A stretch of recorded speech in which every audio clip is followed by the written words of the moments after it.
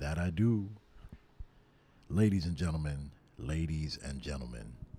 you are now tuned in to Ya Heard Radio, where life moves from the verb of your words. That's the actions of your words. It is I, your host, soon coming, Amadi. And that sound, he's on a little trip, so J Bell won't be with us today. However, I do have a special guest, so raise your ears. I got Devin in the building. How you doing, Devin? Can't complain. That's right. So right now, this voice you hear, does this ring any bells to you? Does this make you feel some type of way? Raise your weapon. Yeah. What do you think about it? Where does this take you? Like, just this vibe? This is late 90s, right? Yeah, something like that. Yeah. I mean, as it builds up, I'm thinking of like, I don't know, EDC, techno, maybe dub a little bit. Yeah, I love the vocals. I love the gospel influence that came in the 90s. Mm-hmm. And is this Bjork? Oh, this is Deadmau5. Deadmau5. Okay. But he could have sampled from...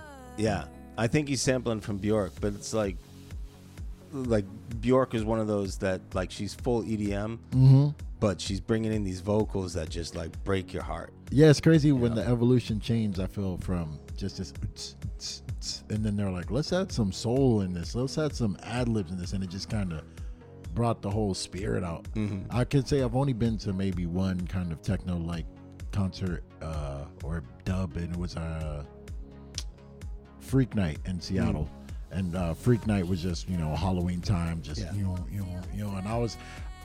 I was just thrown off by the culture. I'd never been to a techno thing. I thought it was just all about Molly and, I don't know, just getting, like, on ecstasy or something. But it was just so much love. Like, the peace sign, the love sign. Yeah. It really threw me off. I was like, I need to go to more of these. Yeah.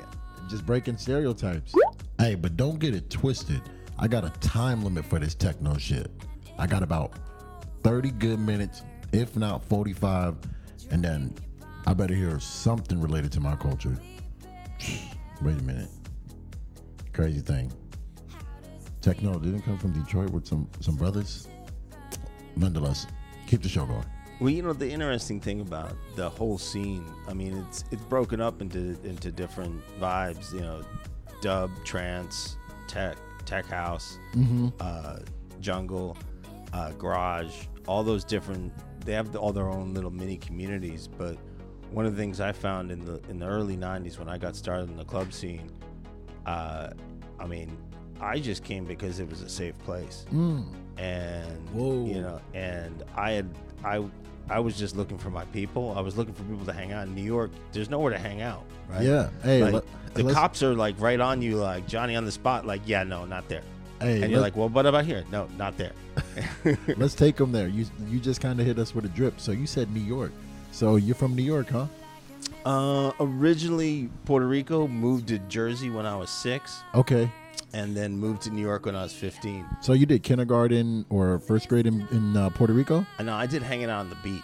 Okay. Puerto Rico. Puerto Rico, like when you're young, like you're just chilling out like a little vagrant on the beach, hanging out with all the other boys. You're just hanging out. Okay. And then we moved to Jersey, and everything got real organized. So real quick, I have to know: was your sand castle game strong on the beach? My sandcastle game was strong. Yeah. My sandcastle kung fu was. So I'm saying you knew the right consistency with the water, with the sand.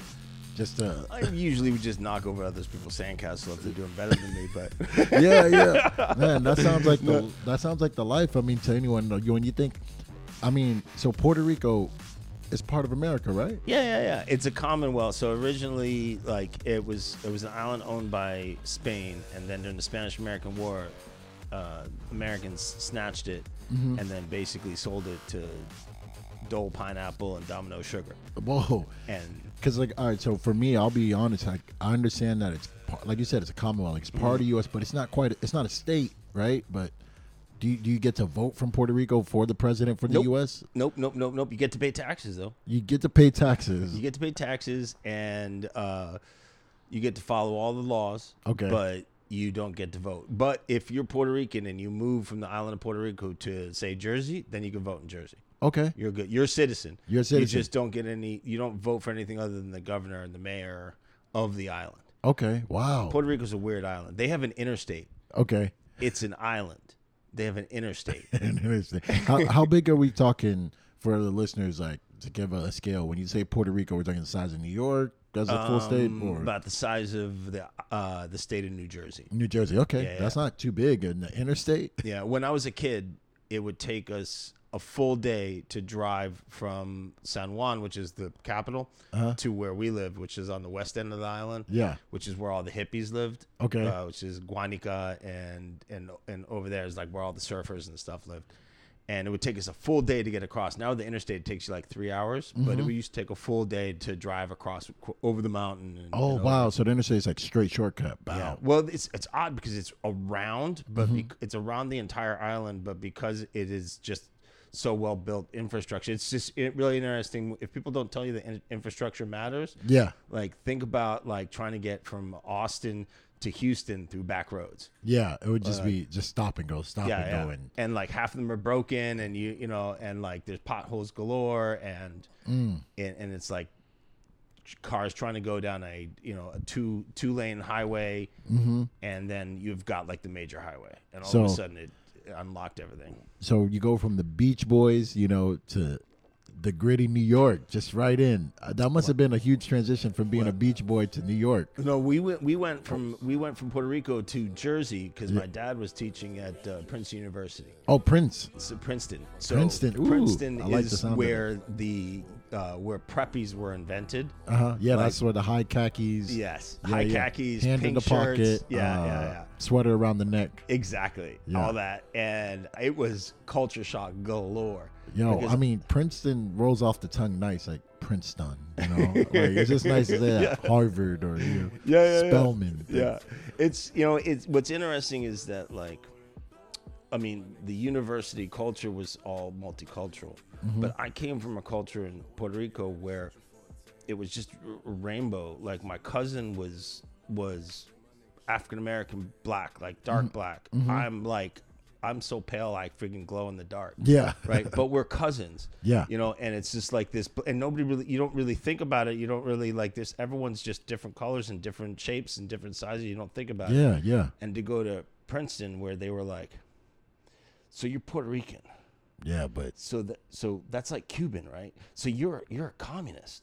And I'm like, I'm 6. Yeah. Like, I'm not a communist spy, man. Yeah. Like, what? And it was just like, I was too tan. I was too tan, and I didn't wear the right clothes. Yeah. You had the flip-flops on. And that didn't really used to matter. Like, you just wore whatever. Come as you are. Yeah. And then Princeton was my first introduction to capitalist culture. Okay. To, like, identity culture, to people putting you in a box because they think something about you. Yeah. Based That's off of what they see. Make a box for you. And you have to keep climbing out of different boxes. Yeah. With proof, like proving yourself. Yeah. And like, I want to be in that box because that box has opportunity. Whereas I was coming from like, I don't know, we're all going to go to the beach. And who's got the surfboard? So when you bring up boxes, all right, so like even like for anyone looking at you, they'll just go, oh, you're just a white male. They won't even put in Puerto Rico, right? Yeah. So when it came to taking SAT tests and all these, and you started seeing the box like Hispanic, Latino. Oh, that's always like I don't even remember what like if I ever like was like up in court and they were like, wait, you said you were XYZ, and they pulled. I guarantee you, in 12 different forms, I've answered that question 12 different ways. Yeah, because you're like, wait, am I Caucasian but Hispanic? Am I Hispanic but Caucasian? Am I Hispanic and Hispanic? Like, what am I? Like, you have no idea. Yo, I woke up this morning and I asked myself, I said, self, what am I?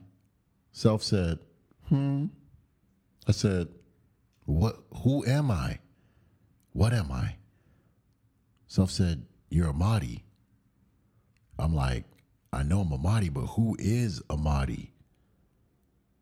Self said, you better ask somebody. No Mahdi. Everyone else, they got a firm understanding of who you are. Yeah. And whatever it is, you're not them.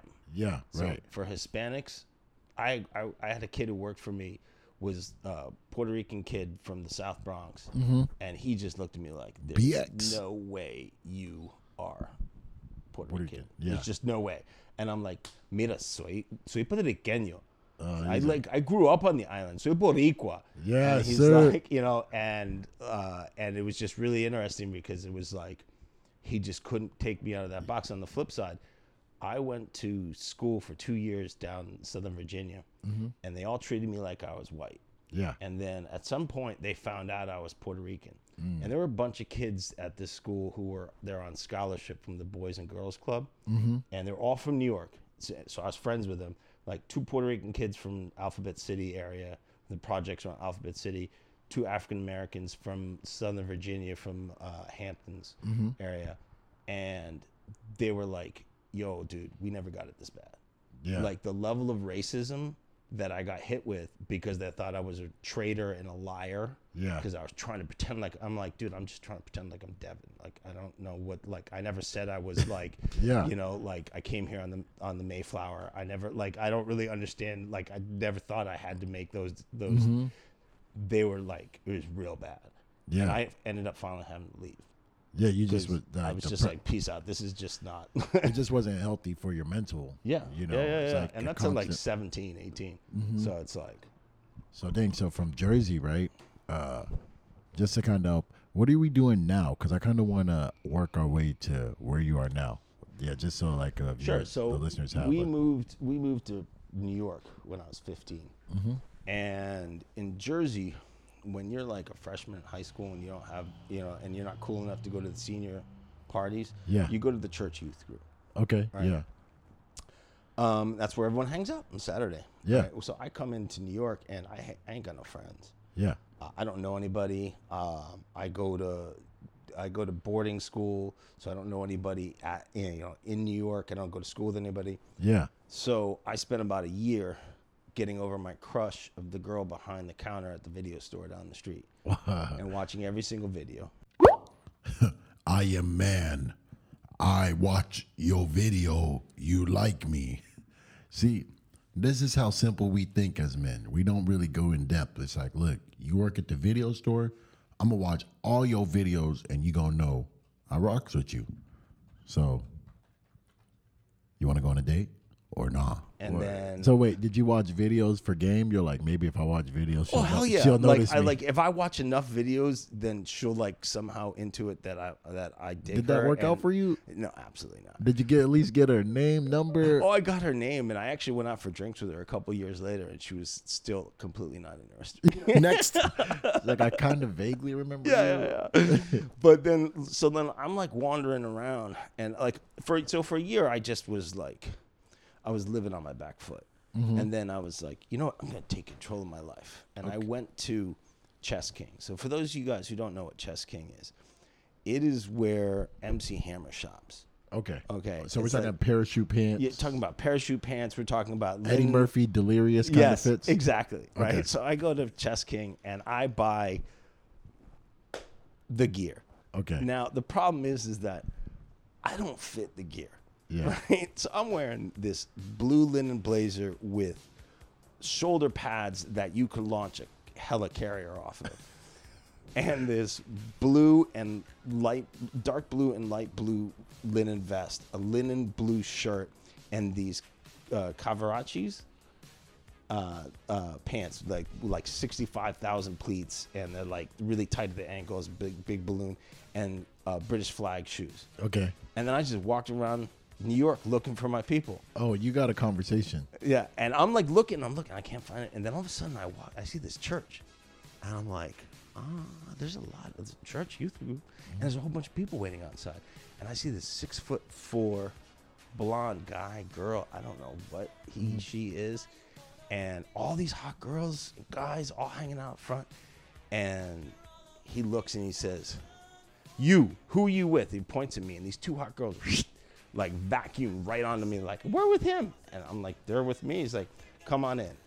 That was Kenny Kenny. He was the doorman at Limelight during Disco 2000. Wow. And I was ushered in to the party of the century, and I went from virgin to non-virgin in everything in a night. Wow, just because of the fit. That's the Right. power of a fit. And it was the creative center of the universe, as far as I'm So, concerned. so what inspired that fit? Was it Hammer? Like, what when you were walking in to get that lino, and what was I like? asked him years later because basically he was a tastemaker in New York. Mm-hmm. He really in order to get in, he had to decide whether you were cool or not, and he was just like, "You were one weird cat."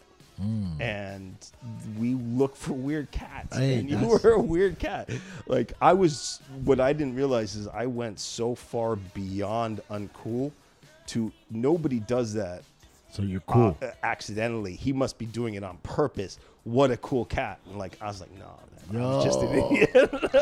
Oh my God, that's sick. No, and that's what's good. Like, that's what I kind of want the listeners, if you're tuning in and you're a weirdo, that's what we're promoting, right? Because in the sense, a lot of people, or growing up, it seems you kind of lose your character trying to blend, because when you're fully yourself, you find that either people they can't handle the real, so they're like, they go, oh, you're weird, and go the other way. And then you try to mask yourself and blend, and then until you can't anymore, and then you come out, evolve, like you blossom. 100%. And the person who I've learned that lesson multiple times in different ways, but the person who taught me that is my sister and my brother-in-law. Okay. Like, my sister went to Rhode Island School of Design. She's done art all over the world. She teaches art in university in England. Her husband works at the Tate Modern, and he's a famous artist called Bob and Roberta Smith. Yeah. And they are the kookiest. Can I curse? No, yeah, for sure. Yeah, they're the kookiest fucks you've ever met. Yeah. Like, she buys secondhand fabric from the 70s and turns it into dresses. Yo. He does this performance art that's like shown at PS1. Like, it is just the weirdest stuff, but they own their weirdness and their creativity. Yeah. And like, they bring it out and they make it theirs in a way that I've never seen anybody else do. Yo. And it's the kernel of coolness is when you just own your shit. Yeah, you own know? your shit. And And it's then like, when you say that, I think I was just thinking in my head, artists, they dress so cool when you own it, right? It's like it's not something that's like, oh, you're wearing Dior or certain things, but it'd be like you said, the kookiest thing, or they're wearing rags with holes in it, paint stains, but they're putting it together on purpose, and you're like, you're an artist. Like, what do you do? The way you walking in, and it's very admirable. It's really cool. I mean, I definitely adopt some of those things where it's like, no one's gonna come in with the velvet, not in 2020. You'd be bringing things out. But yeah, the fashion, that's crazy. So right now, what you just told me is like the fashion, what you wore brought you into the hottest party in the millennial. So before we go a little deeper, I just got to know, like, man, how did it feel in that moment when you didn't even know what you're doing, and then next thing you know, two girls just wrapped their arms around you, you're like, whoa, like, they were me. well, we're all pattern matching beasts, right? Like, ever Now since we we're were just Cro-Magnon, exhibit. you're looking to figure out, like, where's the food? How do I get laid? How do I stay alive? Like, what is the pattern that helps me do that? And that was my first pattern matching, because I was pattern matching off of being a kid. Like, where were friends? I'm looking for friends. Where are friends? Friends are in churches. I go to a church. That ain't the church that I saw in Princeton. This is like a dance club. And I'm like, whoa, a church that was, so were they giving you the word and it was dance, or was it like a speak easy kind of joint? It was, Jack's house. Okay. So, like, there's a house song and it's all gospel music, and you should insert that song here. What case is this? Case 47289, the creation of house music. Welcome to my house. And in my house, there is only house music. So where did this begin? Your Honor, house music began in the late 1970s in Chicago at the Warehouse with the legendary DJ Frankie Knuckles.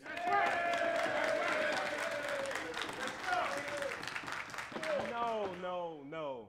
Your Honor, house music began in the early 1980s when Chicago DJs and producers started making their own tracks.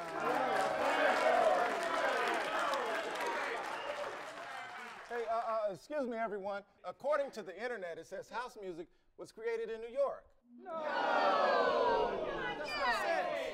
Well, the scenes were inextricably linked at the beginning with Larry Levan, Paradise Garage.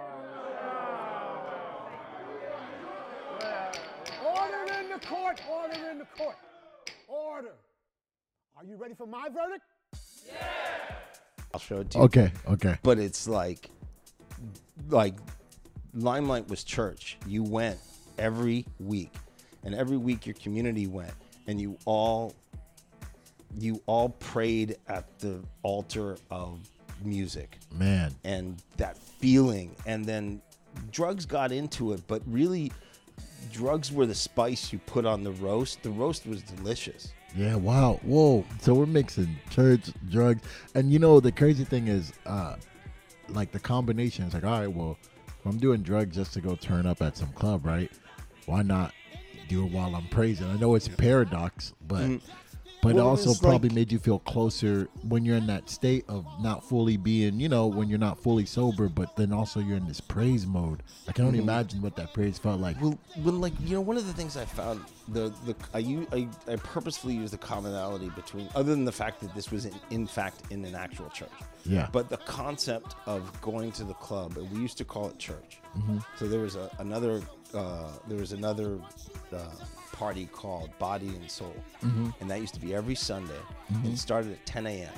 And people would go to bed at 10 o'clock at night, get a good night's rest, wake up at 8 o'clock, get some breakfast, and go to the club and go there all night. You go inside a club and be there all night to dance to Body and Soul. Lord. And it was church because it was community, it was meditation, it was praying, it was developing a common thought around love and around what's good in the universe. It's letting go of what's bad. It's putting it all in context. Wow. That's a lot of church. I've come back to the church to a certain degree.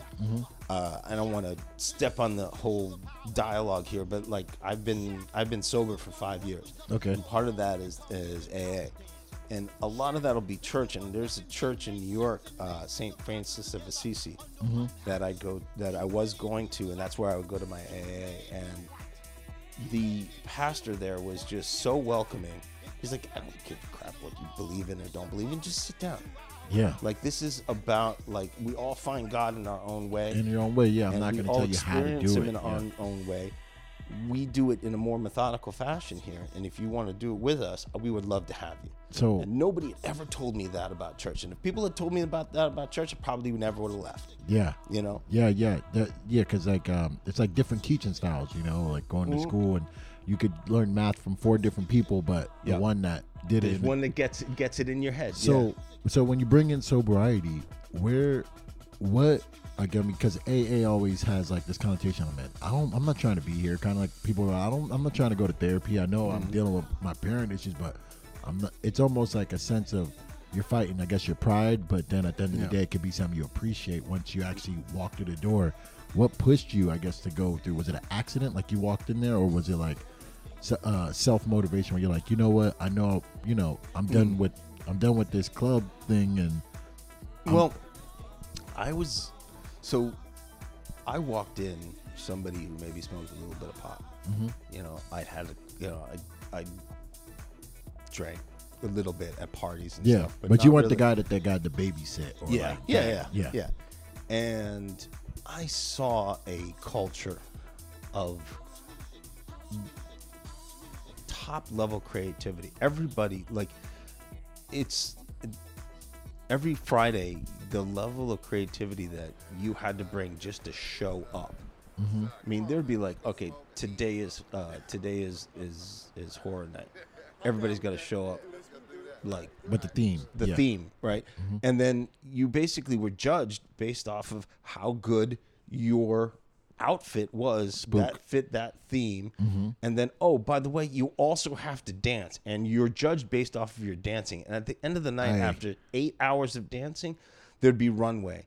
And you would go up against the fiercest drag queens in New York. Pose. And if you had the balls to get up there, then you better bring it, because if you don't bring it, they will snap you down. Especially in New York. Yes. Oh, they yes. talk. They keep it G, and Oh, it's all God. love. Yeah. You grow from the realness, not Yeah. the sympathy, applauses, or like, oh, like at least you're up there. It's Yeah, like, no. It's like you're bringing it, you're not bringing it. Yeah, because, bring it. like, honestly, if you don't bring it, you're probably not getting in next week. So what? You were in the Vogue scene. Yeah. No, like, I mean, I wasn't the Vogue, but I was. Yeah, but you're like, going against Vogers though. Yeah. And it's like, but I mean, like, there were people who were really doing it. You're talking about, like, Kevin Aviance, Yeah. who is the queen. Kevin Aviance, if you don't know who he is, you got to check him out. He was Kevin Aviance and is on the level of and Junior Vasquez were all part of that scene where Madonna came out of. Okay. Right? Yeah. So like Junior Vasquez mixed all of Madonna's early stuff. Okay. And that's what got her to the next level of her fame. Mm-hmm. And then she said, peace out, and was like, I'm done with you. And he did a song that said, if Madonna calls, I'm not here. Yeah. That's Junior Vasquez. Okay. And his muse was Kevin Aviance. And Kevin Aviance every weekend would Vogue and do these whole dance things. So he did did a you song ever? called You said you Dindada. showed up on the stage. You went up there one day to bring it. Hey, bring it. Psst, it's been brought, sis. Period. Hey, y'all was thinking it, and so was I. Continue. Kevin would never have let me do that. Kevin owned his stage. I would get my mouth smacked. It would have been like he would have taken off his chancleta and hit me in the head with it if I got up on his stage. Respect. When it's his stage, it's his stage. Yes, but sir. like there were times when like we would all be dancing and but it's not like it's not like a thing like you can't be on stage or you're on stage. Like you give people the respect for the circle, you give people the respect for what they're doing, but everybody's doing their thing. Everybody's got their dance. Everybody is in the spotlight and in their own head in there, and you respect that. Yeah. Like you just see people and you can like, wow, they're just going through it. They're doing a whole dance, a whole thing. And that's one of 3,000 other people in this club doing exactly the same thing. Word. So it's then, like, so in relevance to that, how did that take you into meeting the pastor that you had told? So that was years later, because what happened was I got into this scene and I loved it so much. I was trying to figure out, how do I make this my ikigai?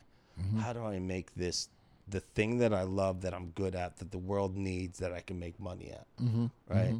And I was trying to figure out different ways of doing it, and I tried to be a DJ, and I tried to be a party promoter, and I tried to sell drugs, and none of them worked. My girlfriend at the time, I was really upset because the one time I tried to sell drugs, I completly screwed it up, and I was really upset. And my girlfriend, Was it the weight? no, or- I basically gave away all the drugs to my friends. Yeah. And then the drug dealer's like, where's my money? And I'm like, I don't have any money, but all my friends are super high, though. It was really good stuff. And he's like, dude, I'm not going to break your kneecaps now, but Yeah. you're never. And I was really upset. And my girlfriend at the time was like, there are worse things to do than be bad at being a drug dealer, dude. Yeah. So I'm real glad I didn't go down that path. Word. But I ended up. So I was doing a party promotion business with a friend of mine named Jace Allen, and we did a party called Obscene, and we did that for several years. But the problem was that he was a great artistic partner and a lot of fun, but had the business head of a cabbage. Got you. Yeah, I So- love him to death, but It was like, more like, and that's respectable. You know, when running a business, you have to know Yeah. your strengths. Like he couldn't Yeah, be yeah. the one running the money or the accounting. Or Yeah. No, I mean, we would spend 3 months putting together a party, Mm-hmm. and we would blow it out. We did this one party, and it was all the theme of an airport, and all of the Flight attendants. flight attendants were all the girls that brought the drinks and everything. Ooh, that sounds so fire. And like it was all we designed the entire club, everything. And at the end of it, and we had like about 5,000 people show up. Wow, At that's a a great $50 feeling. door fee, right? $50 door fee. Wait, before you go further, I mean, being someone, I threw a few events with some friends, and we called it Text Me up in Seattle. Like, text me, are you going? I just have to know, $50 door fee. When the nights start, it start slow, like people were trickling in, and you're like, "Dang, are we gonna even hit our?" And then did it just like snap, and people were all there? Did you have that anxious, or were they? Well, Line- not if you do it right. Not if Okay. you do it right, because the thing is that you're adding to a list, and once you have that list, you can turn on that list, and you know how many of the people from that list will come or not come, and then you add to that the list from how many people will come to see Sasha and Digweed, how many people will come to see Johan Afterglow, and then you know basically if I put together this portfolio of musicians, I'll get X amount of people. Gotcha. And then So you had to. All right, you weren't really. You guys were really doing this because I was like, that was a thing. I'd be like, dang, it's 11. No. one's here. That's the thing, is that we were doing it as a business, and at the wake up moment for me with this guy was that we're at the end of this party. I'm like, all right, cool. So how much money do we make? He's like, we broke even. I'm like, what do you mean we broke even? Because you're letting people in for free, huh? He's like, well, we had to let all those hot girls in for free, and oh, by the way, all the costumes to dress all the girls like stewardesses, I had to go to this place and buy them. So that was like $4,000. And I'm like, Oh, so we just worked for 3 months for no money? He's Yeah. like, dude, we got drunk. And didn't you get laid? I got laid. Hey. And I'm like, dude, that's not how I'm doing this business. Nonprofit. And, yeah. And one of these guys that we're quasi working with, he's like, dude, it's the art, man. It's the art. I'm like, dude, my landlord will not take it's the art as payment for rent. Yeah. All right. So I don't know what's going on. You said, I won't break your knees now. Yeah. So I started really trying to focus in on the DJing. And in order to get DJ gigs, you have to go to after hours. Word. So And- wait, so you got the turntables off the rip? Right? Yeah. I Bam. was like, I studied under a bunch of really great Grandmaster? musicians. Flash? No. He was on 97.1 at the time. Yeah. But we were, let's see, Johan Afterglow, DJ Dots, DJ Dribbler, DJ 3PO, and So did you have the gift right away when you grabbed the turntables? Were they like, man, or were you really? No. That was the problem, is that I wasn't any good. I really wanted to be good, but I just wasn't, like, whatever it might be. I wasn't. It was I just a w- learning curve, I bet. Because some Yeah. people can just kind of, you ease into it. But I'm sure you're putting time in. But it was like, man, how come it's not showing? You're probably, you know what I mean? Yeah. Well, I mean, the thing is that you really need to have a lot of practice with the vinyl. You need to know the song and the patterns of the song and when do these beats come in. Yeah, and you when didn't does have this loop come iTunes in. at the time. Yeah. No, To- this was all straight vinyl. Like, Yeah. I used to rollerblade to a gig, and I would have 30 records in a 555 soul bag on my back as I'm rollerblading through New York City traffic. Yeah. I mean, Grind. yeah, it was a grind. I mean, I remember there was a DJ Carmelo. He came in from Venezuela, and he used to every year we would have him come in, and he had and he would ship 2 big crates of his records and his music equipment, and we would have to pick it up at customs and bring it in, and then he would fly in, and we'd have it all set up for him. That's what we did every year. So like 3 years. Year 3, it's just his equipment. And we're like, oh, shit, they just lost his records. We are so screwed. Yeah. And he shows up, and we're like, Carmelo, man, I don't know what to tell you. They lost your records. He's like, what? No, they didn't. Here. And he plops 2 iPods down. Oh, my God. Wow. Oh. And I'm like, what's that? He's like, it's an Innovation. iPod. And I'm like, what? He's like, that's how I'm going to DJ. I'm like, shut up. Like, how are you going to, what? And he had it all plugged in. And he plugged it into his Man, laptop. so and we're talking about the first man to whip the aux cord out. on yeah, you. like, dude, seriously, like, it was like next level because it completely changed the game for He everyone. wasn't. You're like, man, if I could have rollerbladed with just an iPod. Right? It's like, so anyway, so like I'm trying to get gigs and I'm going out late night to after hours to meet club owners, and you got to stay up. You got to do some drugs to stay up and keep up. And then it became less and less little spice on the roast, and more a little bit of roast with that spice sandwich. Yeah. And eventually you kind of, I guess, get a little lost, right? I mean, Oh yeah, no, not even a little. You get full on lost, and you Like, just why am become- I here again? Yeah, like no, you know exactly why you're here. My mama You're would here to meet James because James got the good plug. stuff. He's the plug. You know, and it's like no longer matters that like Sasha and Digweed has come into town, and this is the first time they've DJ'd in New York in 4 years.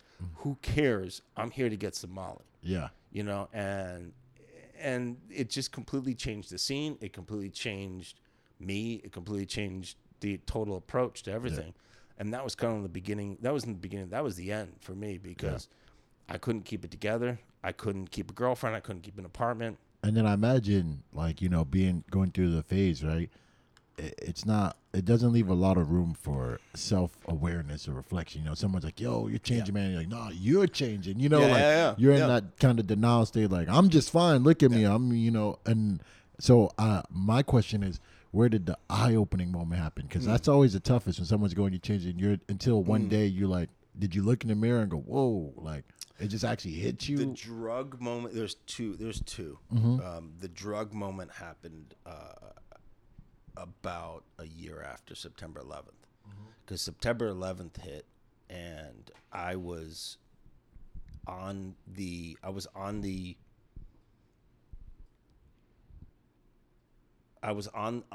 train to go to a meeting in the Twin Towers. So I'm jumping time here because I'd already gotten out of being homeless, and I'd started my own agency by that point in time. Wow. And I was trying to sell a client in the World Trade Center, and I was on the train, on the J train, on my way there, and they stopped the J train, and I'm like, I'm gonna be late, man. What? The J train is always screwed up. God damn it!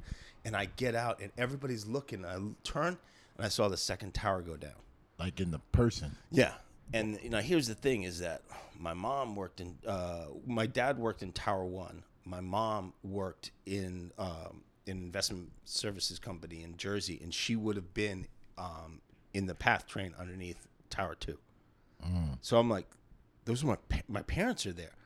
I don't even remember how I got there. Next thing I know, I'm in the World Trade Center in Ground Zero, and I'm looking for my parents. And the cops keep saying, get the fuck out. There's nobody here. Go over here. And I kept trying to sneak in to find my parents, and I couldn't find them. And they finally sent me to the local hospital. I'm like looking through dead bodies, trying to ID my parents. Did that for 3 days. I finally gave up. And I went home, and I felt like I'd given up on my parents. I felt like if I didn't give up, they'd still be alive. And I felt giving up was letting them die. And I walked home. And there's this time, like, there was no cell phone service. I didn't have a voicemail. I get home, there's like 7 voicemails from my mom and my dad. Hey, we're okay. Just want to check on you. How are you doing? 3 days. Yeah. I was just like, so I had a complete breakdown, and I tried to kill myself. And I ended up in the hospital for a week. And I was full on doing drugs at that point.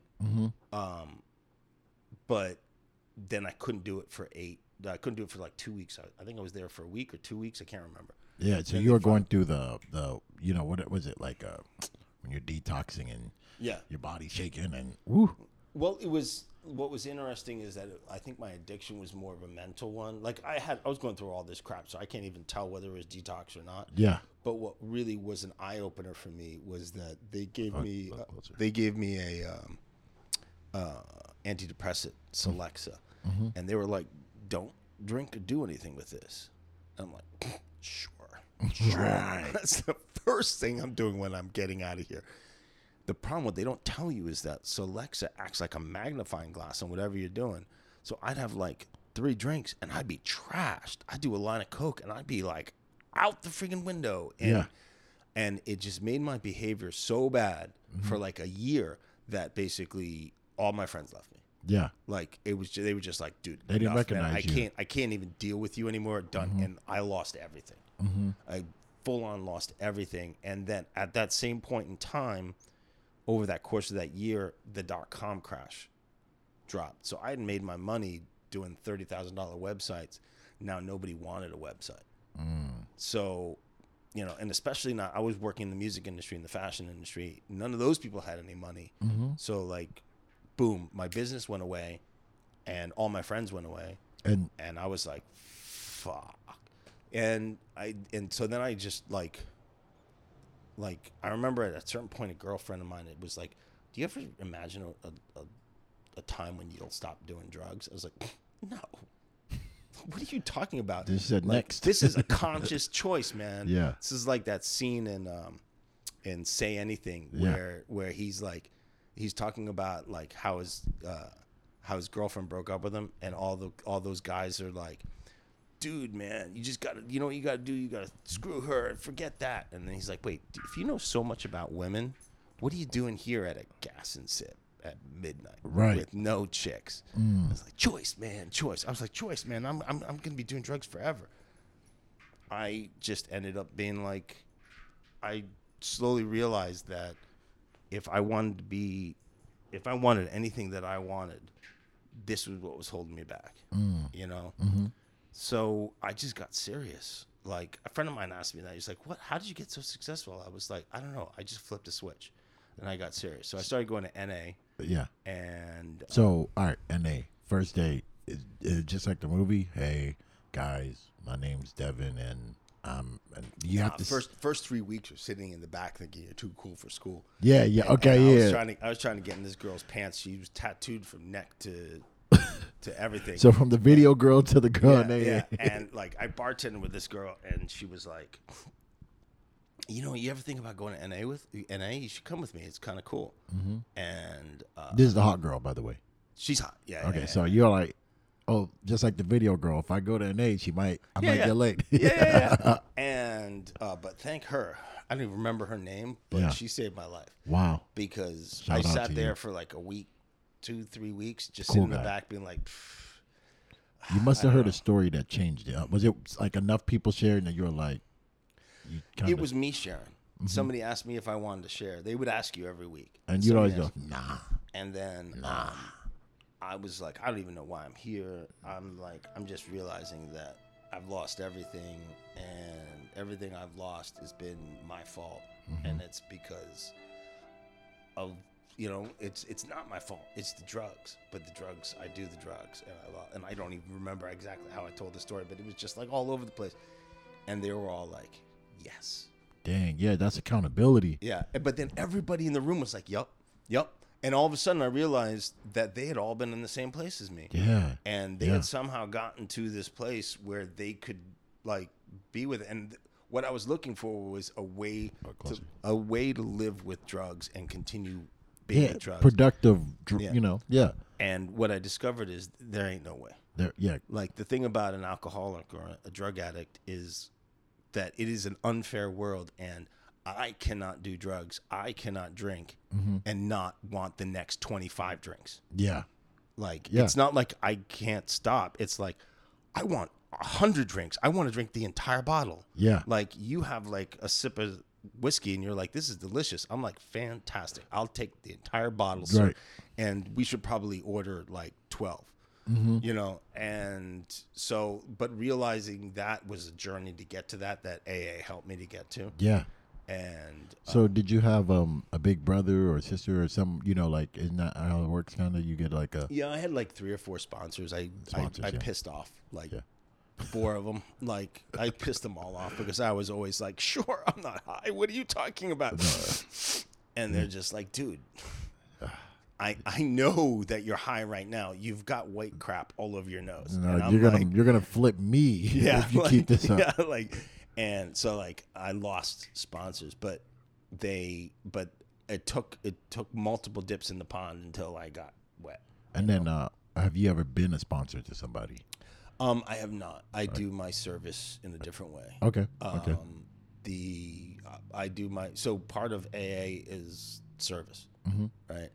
And I do my service through helping underrepresented founders create businesses. Okay. And that's my That's your niche. that's my niche. That's how I give back. That's how I could do this for anybody. I could do it for people with crap tons of money. I do it for people who really need it. So when you say that, I like how you brought that. Like, there's more than being a sponsor to do that. Like how I would like parallel that is. I remember being in school and we had a blackout, like where we were doing a walkout, just in the college. And it was similar to like the Black Lives Matter movement, but it was like a position where I was like, dang, I have to pass this final to graduate. Like I can't walk out. But like, so rather than walking out of that class, I stayed and took the final, but I put my service through the radio and bringing attention to it. I was like, but it would take me a while to find peace in that, because it's like, oh, you're not helping as a sponsor, but it's like, no, I'm helping in this way, you know. Yeah. But I'm still for the movement. So I like how you're like, my niche is I can help, and it goes a bit further than just saying, hey, don't drink, buddy, but keeping someone's mind, you know, capacity to, you know, generational wealth. You know what I mean? Well, I find it's addiction, right? And what I help people to overcome is their addiction to a worldview where they can't be successful. Okay. Where they don't belong, where they are only worth that job at Starbucks. Right. That's the only value they can provide to the world, where they don't have a sense of agency over the major problems in the world, and the only way they can make change is to scream as loud as they can. I operate in a karmic economy. Okay. I do solids for you. I do a solid for you just because I'm not expecting anything from you. I want you, and I tell every single student I work with, do you feel like you owe me? And they're all like, yeah. I'm like, you do. You owe me. You owe me a specific amount. And this is how I want you to pay me back. Go find somebody else who needs this and do them what I did for you. Pay it forward. Pay it forward. Because eventually, like in a purely Machiavellian way, it eventually comes back to me. I found that by investing in a karmic economy, my personal capitalistic economy raises based off of, because the people I want to be with are the people who will help you. Yeah. You know, and you know, you just help people. You do solids. I got people, venture capitalists, major venture capitalists, who like I call them up and I'm like, hey, I want to interview you, and like, anything you want, dude. Hey, so and it's like, what? How did I get to that place? It's So- just because you do solids for people, man. when you say that caramalistic, I like how what was it, caramel? karmic economy, like karma. Yeah, karma. I like that. I like that term right there. Would you say, because I would say being younger, I was in denial, you know, but who you hang out with affects like kind of your circle. Like, so when you're hanging out with other people, business minded, or in that I want to do good and keep pushing that good, it help rather than hanging at the church. You know what I'm saying? At the club. Like, would you say that, or would you say you know? Because I feel you can be like, I'm my own person. So even though I'm hanging with people here at the church, I'm doing my thing and they do their thing. But eventually, don't you kind of bleed into what they're doing? Or so you Well, find. here's the thing I found is that you're the average of somebody much wiser than me said you're the average of the 5 people you hang out with. Okay. But, Okay. But here's the thing is you're the average of the 5 people. So if you hang out with 5 rich dudes, you will naturally get richer. If you hang out with 5 wise dudes, you will get naturally wiser. If you hang out with 5 kind dudes, you will get naturally kinder, because that's a society that you're in. Hey, You're hold micro up. society. I'm about to go find 5 NBA players and get taller, 5 football players and get thicker. No, but here's the thing is that Yeah. on the flip side, and this is why I had to pause when you said if I go to church, just going to church doesn't make you kind. It that's doesn't right. make you wise. I've met some of the kindest, wisest people at church. I've also met some of the nastiest Yeah. people at church. And they're trying to, you know, beg God for forgiveness for being a nasty person. And you don't want to hang out with them. I mean, on the flip side, I always look, if I'm the smartest person in the room, I run from Yeah, that room. right, yeah. I want to be the dumbest person in that room. And intake. Because then, all of their knowledge flows into me. If nature abhors a vacuum, I want to be the least kind person in the room. I want to be the poorest person in the room. You know, but on the flip side, I don't want to just hang out with a bunch of rich dudes who are all like, I'm rich. yeah, I'm rich. I run a, Do you know who I payday am? loan business. And My dad owns 2 Costco's. yeah, and it's like, you know, like I hang out with You're rich. yeah, I hang out with people who are like, not that I hang out with them on a regular basis, but one of my mentors is a guy who started First Round Capital, and they invested in Uber. And this guy went to City College of New York. His family were immigrants, and he ended up getting a PhD in biochem, and he started a venture capital firm, and he started investing. He invests all his money in underfunded founders. Mm, Right? He started dorm room fund to make sure college kids can get their first investment. He funded my first startup accelerator. Nice. Howard Morgan. What- And he is amazing, and you would never know it. He doesn't talk about it. He doesn't show it to people. I love that. He is so wealthy that he could buy the city of New York if he wanted to. And right? that's pure right there, because the wins are like, hey, look what I did. I did this for that whole, it comes off the tongue wrong when you gotta state it, but when someone's Yeah. like, wait, aren't you the guy that, and you're like, oh, please, you're the one that saved, you got my family, da da da da da, like, and like it's like, that. it comes off so cool when someone says it for you. Yeah, I read somewhere that if you give somebody something and nobody knows about it, it's charity. If you give somebody something Then and you have to everybody say- knows about it, it's just PR. Yeah, public. It's just public relations. You're just marketing yourself. I'm a good person. Look, I give to the XYZ. I've even seen that in pop culture, like when celebrities, like the one that comes to mind is when Macklemore apologized, like posted screenshots of going, "Hey Kendrick, you should have had this Grammy. This should have been yours." Like, that's cool if you said it between you and Kendrick, but the fact you got a screenshot and throw it on Yeah. your gram for us to like and go, "Look, you're a good guy." Yeah, like, you it's thought like, he deserved it. It's like it comes off. Even so, man.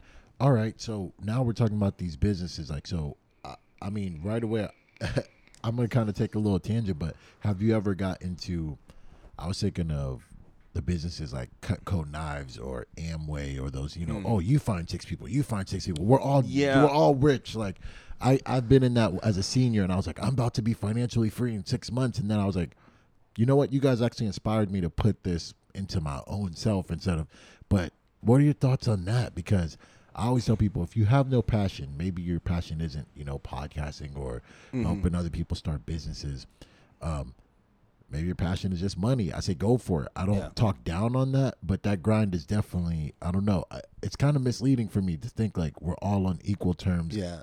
Well, the thing is that anybody who knows about business knows that the only people really making money from Amway are the heads of Amway. Right. Because they Right. go, you get I'm going to help you get 600 people under you too. Yeah, there's an acronym, and I always screw it up, but it's really valuable one I always teach to my students, which is just make sure your business makes sense. Okay. You're in control of how you make your money, right?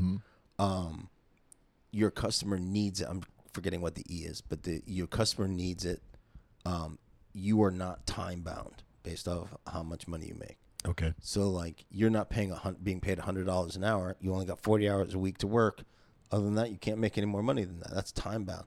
Like it's not time bound. Got you. And I like that. I can't remember what the S is. So I'm forgetting the E and the S, but it's not it's space. I think it's not physically located. But the point is that like an Amway, you're not in control of the money you make. No. Right. And the same thing with being a YouTube or an Instagram influencer. You're not in control of your money. They can change that algorithm in a second. Look at all these the YouTube apocalypse that happened like a couple years ago. All these people had like full businesses where they were pulling in like $60,000 to $120,000, $250,000 a year, and they were building a whole business around it. And then all of a sudden, YouTube says, "You know what? Strategically, we're going to go a different direction.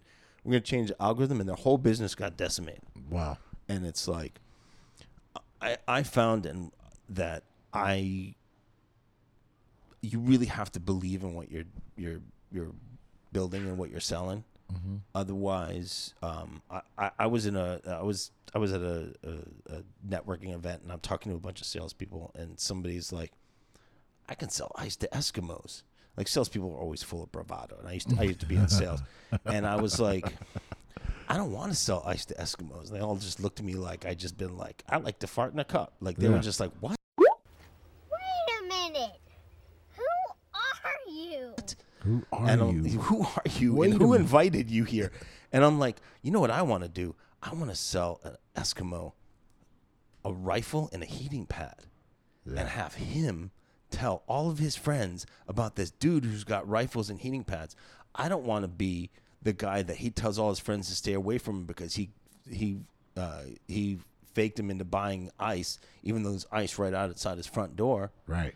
And they just looked at me like, dude, but you could make so much money if you could sell them whatever the hell they wanted, whatever the hell you wanted. And I'm like, I want to find the right customer and sell them the right thing.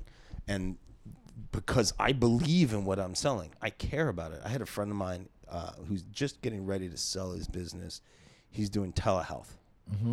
And he asked me if I wanted to come in as his chief marketing officer. And I said, well, marketing was me 10 years ago. A. B, I don't care about the problem you're solving. Yeah. And he's like, that's very important. Yeah. He's like, who cares about, dude, I'm going to sell this business. You're going to be a multimillionaire. I'm like, I'm going to have to do this for 5 years, and I'm going to hate myself for 5 years doing this. Yeah. And then I'm not going to be any good at it, and you're going to be like, we have to separate ways. And then I'm going to lose you as a friend. And he's like, dang, keep it okay, real. Okay. Like, he never heard anybody say that. And I'm just like, dude, what is like my problem? The thing that gets me up in the morning is that I truly believe the engineer of entrepreneurship can undo most of the harm in this world. Yeah. If focused in the right way, capitalism focused in the right way, not this like off the chain capitalism where 1% of the world has all the money, but capitalism where you have a small business of 10 people doing the work of 10,000 people with automation and really producing fantastic handbags, fantastic, jackets, fantastic eyewear, whatever it might be. Like I interviewed the guy, the head of industry of style, and he's got a fantastic business. What he basically does is they use this next gen fabric, and they have 3D knitters. Okay. So they can produce product on demand. Okay. And he knows more about retail than you and I will ever learn. Okay. He's forgotten more about it. And his love is fashion, and his love is these new fabrics. And he realized cut and sew is done in America. Yeah. Cut and sew has gone everywhere else. Yeah. Cut and sew is the type of manufacturing where you cut the fabric and you sew it. Okay. So he's doing advanced manufacturing, 3D knitting. Almost 3D printing type. Yeah. He's 3D printing clothes. Yeah. And it's like, whoa. But when you have the gas of passion behind you, you know, it's like when you show up, you come up with new things. And like you said, if you're dreading it, you're not bringing.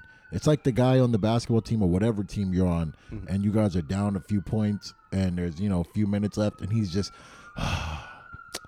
you don't want that guy on the team. Good girl.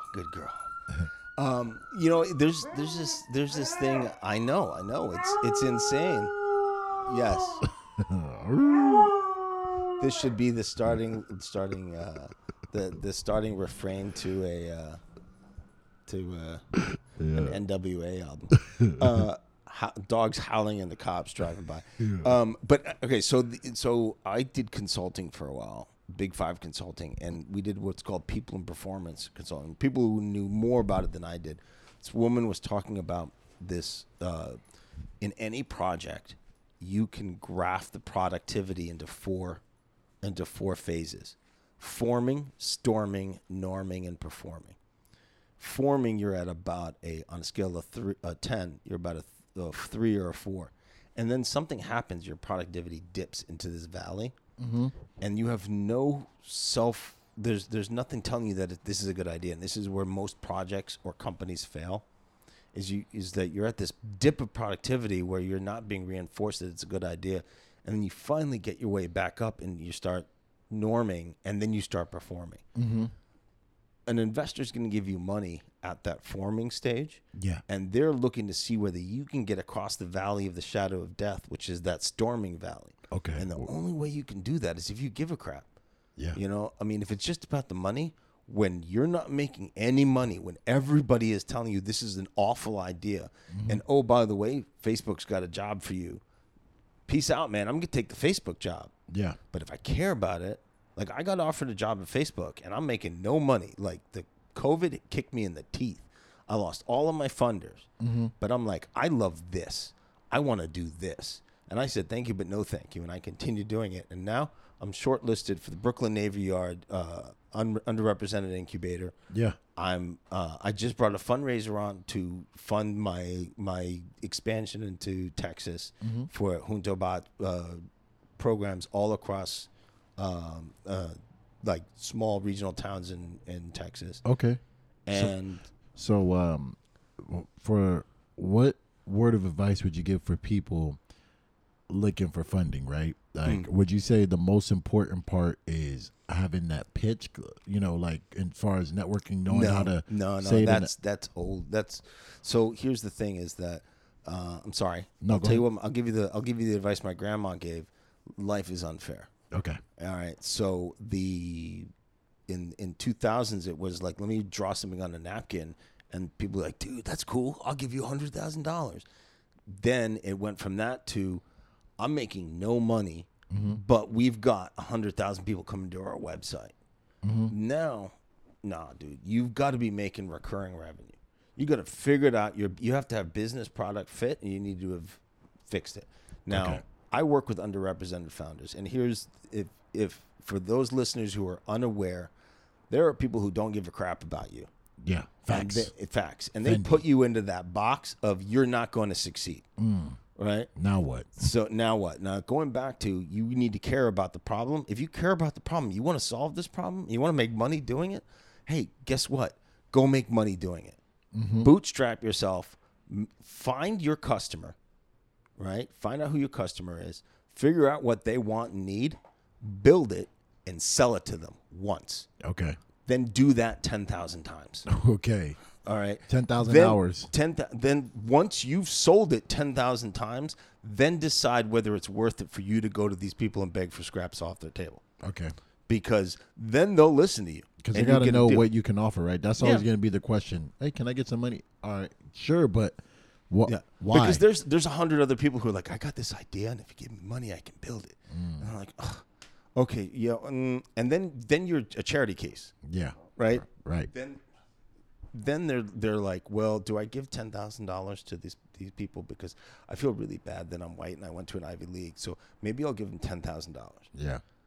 Versus, I'm something like Arlen Hamilton from Backstage Capital. She just raised $5 million for her VC fund for funding underrepresented founders. Why? Well, she's doing a really cool thing, but she brings the returns.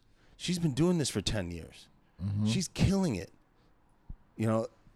Silicon Harlem, Clayton Banks in Silicon Harlem has been howling at the moon for 20 years that we need broadband in inner cities.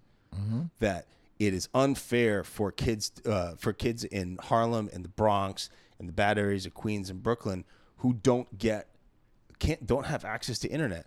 And meanwhile, that's where all the jobs are. That's where all the training is. That's where all the job postings are. That's where all the information is. And they don't even have that. Yeah, He's been howling at the moon for 20 years. Well, lo and behold, now all of a sudden they're like, ooh, we need to do broadband. Who are they looking for? Clayton Banks. He's been on the top 50 list of most important people in the New York City scene for about 10 years, but nobody wanted to give him nothing. Yeah. Now they're giving it to him, right? And they're knocking at his door. But you got to make it happen because nobody's going to give you a break. And if you really want to do it, do it. That's it. Sell it. You got to systematize your hustle and figure out how to monetize it and make money at it. And do it. All right, right there. Like, what I want to leave you guys with is this right here. If you really want to do it, that's well said, do it. So I feel a lot of times people are waiting for the perfect opportunity. Well, I need something that works. But it's like, start it and work as you go, would you say, is the way to do it, and learn in the process than thinking, let me get all the pieces, play basketball with whatever shoes or whatever you got now. You don't have to worry to get the whole Jordan fit, the sleeve, the headband, the ankle brace, like the whole thing to go, now I'm ready to play. Sometimes you don't even need that. I think the thing is that you got to figure out an optimization cycle where you're looking at, I came with the hypothesis that I was a superstar. And I was full of shit here, and here. Yeah. I can't afford to plug all those gaps, but this week I'll plug this gap. All right, this week I want to start a podcast. All right. Well, here's the thing: is I have a laptop, but I don't have a microphone. All I have is my earphones. Yeah. Okay, so you use that, and then you get that on, and then you're like, okay, so what's the next thing? I'm gonna get a microphone. What's the next thing? I need to learn how to use the friggin' mixing equipment so that all these ums and ahs and the sirens going by, I can cut out. Yeah. All right. Well, great. Now I've got it. It sounds great, but all the people I'm interviewing are boring as shit. All right. So go find some cool people. Right. All right. Well, great. There we Then go. I got some cool people, but I'm not getting anybody to listen. All right. Well, either Marketing, maybe, or- marketing, or you start interviewing people who have built-in audiences, or you start plugging that gap. Okay, so now I've got a crap ton of people listening to me, but my landlord's calling me. He's like, dude, I got this thing called eviction court. I'm really happy to meet you down there. Right. All right. So how do you make money? So then you start talking to sponsors, right? So you just start cold calling people and be like, hey, I've got this podcast with 10,000 people who watch it or listen to it. I would love to promote your product, for, $1,000. Okay. Right. Every episode. And they say, great. Right. And then, then you call the next person, 1,500. They say 1,500. Then you get into a bidding war. You bring it up. Right. And then you're like, you know what? I don't have time for this shit. I'm going to call it. I'm going to get an agent, and the agent will get all of the sponsors for me. Right. And then you got an agent, and then you start talking about deals like Joe Rogan. Yeah. Right. It's bit by bit by bit. Joe Rogan didn't start off and be like, you know what? I'm going to have 10 million people follow me tomorrow. Nah, he just had the passion. Yeah. He was like a stepfather to America for a minute, and next thing you know, YouTube popped. And I love how you broke that down for them, step by step, from raw headphones to the equipment to the market to who your content. That's beautiful right there. So you apply that to whatever your passion may be. Maybe it's tires, maybe it's blowtorching, like whatever it may be. It doesn't have to be something that's so surface like level, like lawyer, doctor. Because there's so many passions. The guy who made the bottle cap is driving.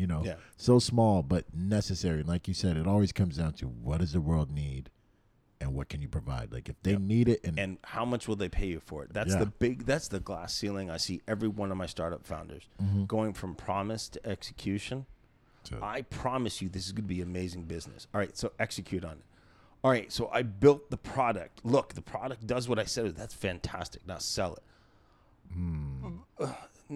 No, just give me money. And then that's how I make money, right? Like, no, that's not how you don't make money from investors. Investors are the gasoline that gets poured on the fire you already built. Yeah. Go out and sell. Call people. Call 1,000 people. I guarantee you at least one of them dumb enough to do business with you. 10. All right. And then make them the smartest person in the room because you provide the service, because they are your best friend. They're your lover. They're your wife. They're your mom. They're your dad. They are your rent, your life, because they're giving you money for you to do your passion. Yes, sir. All right. And then replicate that 1,000 times. Bam. That's it. Words from D.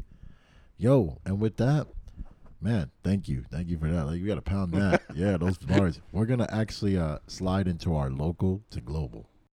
There are people who are walking the walk, and they're in the trenches doing it, and they're doing it. And one of the organizations that I've come across that I just am completely friggin' in love with is an organization called Camelback Ventures. Okay. Now, Aaron Walker started this a couple of years ago, and they are looking to support underrepresented founders, specifically African-American founders. Okay.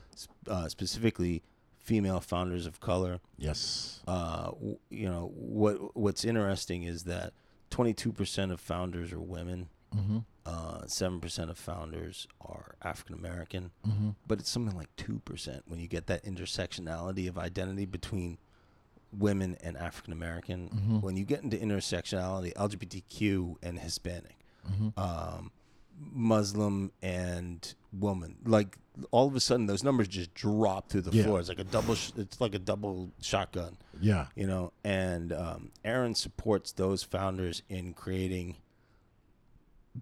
actual businesses which are going to have impact in a profitable way. Yes. And he does it in a really creative way, which I just love. I was on a mentor panel with some of his startups, and I'm just looking at all of these mentors. This is right when COVID hit, and he was trying to figure out how to support his cohort because you couldn't meet in person.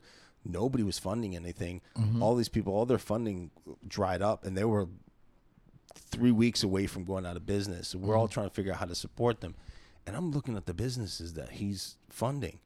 And, you know, there's a woman who's doing mobile assessments for e-learning for inner city kids. Yeah.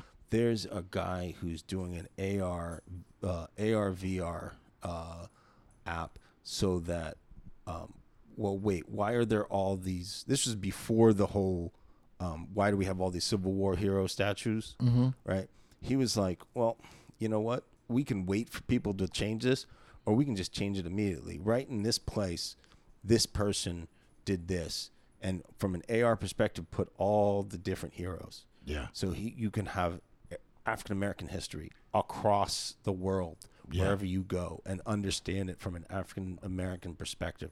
Augmented reality. Yeah, from an augment. So it's like, but where's the money in that? And he's like, you know, so he's like, he's so speculative and he's so far out in what he's doing. And it's just amazing. And they have this tagline, which I just absolutely love. And I wish I'd thought of it, and I wish I could, I wish I was mean enough to steal it, but I'm not. And he's like, Camelback Ventures they're ruthless for good. Ruthless for good. Every day we see ruthlessness in action, individuals and systems who fiercely work to empower themselves to the detriment of communities around the world. Imagine, though, what would happen if we took that same energy, that same aggressiveness, and used it for doing something good in the world. I love that. Yeah, I just love that. Yeah. I love his team. I love the passion and the love they bring to this. I love every single one of the startups that come out of his program. Yes, sir. And if you're in the New Orleans area, check them out. Check them out. Hey, I love that right there. With that power, I mean, I'm going to segue into mine right here. DeepX Media. Now, this cat here, young cat, Cameron Dixon, he's based out of the TX. And let's just say all of his shots are shot with Sony A6400. That's a A6400. Now, all I know is that's a nice camera. That's all I can tell you. Now, DeepX Media, I asked him, I said, where'd that come from? He said, well, you know, my video game name used to be DeepX, and then my brother took that, my gamer tag, and then I was like, well, it was like deep number, like a deep and a number. Then he changed it to DeepX, like to insert, and then I was like, whoa, that's kind of deep, like, you know, X, people think of Malcolm X, and then I know like the X is like an insert, you know, like, you know, the X is a placement.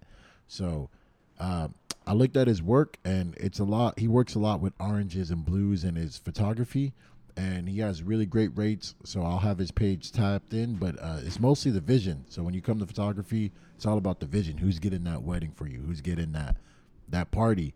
You know, that's really where I got into when we're throwing events. I mean, were you having videographers at your events to make it look epic? To like, I know YouTube wasn't prominent then, but now it's like, thank God there was no social media. Yeah. I would not probably be able to walk down the street if we all talk about that. Like, oh God, thank God there's no social. There was no. That's why cell the phone 90s cameras. is so. Dude, we had Nokia candy bar phones. Pixels. Yes. And that was fantastic because it was pixelated enough that they can't prove it's you. Yeah. Yeah, now you're in 4K, buddy. Yeah.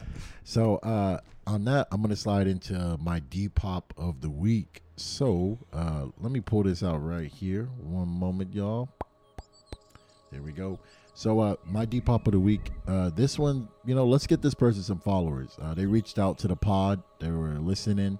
This is Cinnamon Madonna, kind of suiting for this episode. We kind of mentioned Madonna. So on this Depop, it's let's get the tag. It's the luxury for me. So I'm gonna say it one more time because I did that a little too classy. It's the luxury for me, sweetie. Okay, 100% authentic items, fast shipping, no returns and exchanges. So when I look at their page right away, again, I'm all about the simplicity, but I see they got the Fendi frames, you know, so right there, it is the luxury, and it is very vintage. And then, you know, the plain black, it looks like Kappa joggers. So when you look on their page, super simplistic. White, it looks like they're doing a lot with the flat lays. So hopefully I just see a little bit more evolution. I'm going to keep it G. But nonetheless, you showing love to the pod, you get love. So check them out on the Depop. And we're going to give you some closing statements of positivity. So what do you want to leave for the listeners or people out there? Just like something to get them by this next coming week coming up. It's Monday when they're gonna check this out. Like just something that you got going on. Just some. I'm gonna leave you with this, is that this has been a challenging year and a half for everybody. And the one positive thing out of that is it's been a challenging year for everybody. And everybody is struggling with I thought this was going to be a month. It's been a year. I put on 25 pounds and none of it in the right place. I'm not sure whether I'm going to have a job or an apartment, or maybe I don't have a job or an apartment. But we're all in the same place. And you can do it just one day at a time. One day at a time. And you can make it happen. And be kind to each other, because we're all in the same place. I find people are shorter with me. They don't return my phone calls. They're meaner on the phone. But you just got to think they're going through it. They're going through something. Yeah. Be kind to each other, because the thing is that I'll tell you right now, I've lost all social graces. I have no ability to talk to people anymore. When I met you, I was like, hi. And I'm shocked that you didn't run away crying. Yeah. And it's like, we're all in that place. And it's just like, just be aware, we're shaking off the cobwebs. It's going to take us a bit of time to become human again, so. Hey, with that, becoming human, to stay human, you got to stay healthy, right? So this week, I'm going to continue to tell you what you need to do. Pick up a book. Read a few pages, read a minute, read 2. Hopefully it's interesting. If not, find another one, just like you watch on all these Netflix shows. And when you fold your clothes, listen to, I'm about to do this. Check in NPR, something, right? We just need some more knowledge. Sometimes we get caught up in just our pop culture or in our sports or in our segment. So open your mind, read a book, fold your clothes, take care of your hygiene. Drink water, exfoliate, sleep well, all right? Sleep real good. Sleep is like gold these days, I'll tell you that. I used to avoid nap time. It used to be a punishment in kindergarten, or why are you forcing me to sleep? And then after you get past 25, you're like, how come we need to advocate or get this legislation on for nap times at the workplace? We need cots here or something. So I actually had somebody pitch a startup to me for sleeping pods, for napping pods. Yeah. And I was like, this is the most entitled person I think I've ever met in my life. Like, you think that like everybody needs nap pods, huh? It's like, yeah, they're only $20,000 a pod. I'm like, what? Only, yeah. It's like, have you ever heard of like putting your head on your arm? Like, yeah. What are you talking about? I'll sleep anywhere. He ended up selling that business. Like, he's got those nap pods all over Google. Wow. Like, I completely screwed up on that one. Amended. Like, yeah. Hey, and if that's not an example right there for the listeners, come with your ideas strong, right? Yeah. Because you're going to have people go, right. Well, but here's the thing, is that if it's stupid, if it sounds stupid, then nobody else is going to do it. And you got to figure out, you can take crazy and bring it down to realistic. You can't take realistic and bring it up to crazy enough to be different and cool enough. And that's full circle to that outfit that got you in the game. Exactly. That confidence, And when in doubt, just wear some Cavaricci. Yeah. And on that note, you have just been sooned. And we're going to slide out to some flavor that I think you should listen to. Good night.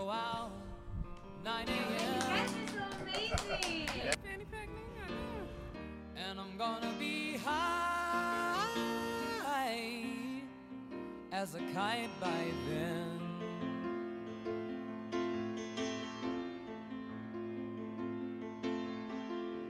I miss the earth so much. I miss my wife. It's lonely out in space on such a timeless flight.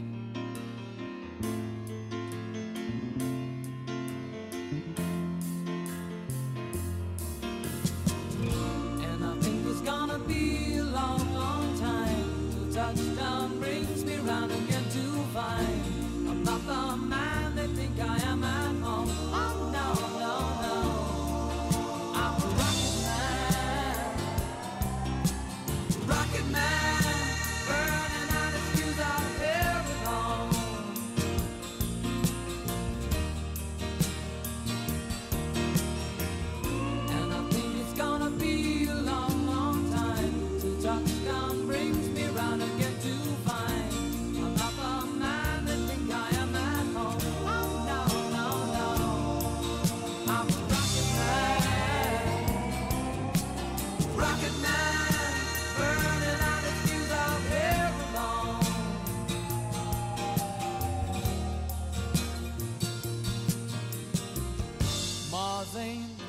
find a place to raise your kids. In fact, it's cold as hell, and there's no one there to raise them if you did.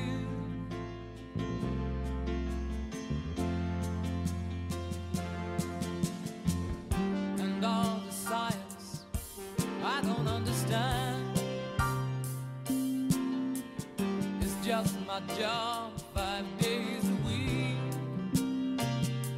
A rocket man,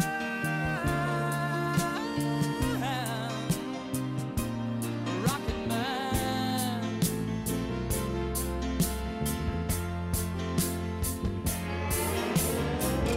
And I think it's gonna be a long, long time till touchdown brings me round again to find I'm not the man that think I am at home. Oh no, no, no, I'm a rocket man, burning out his fuse out where it belongs.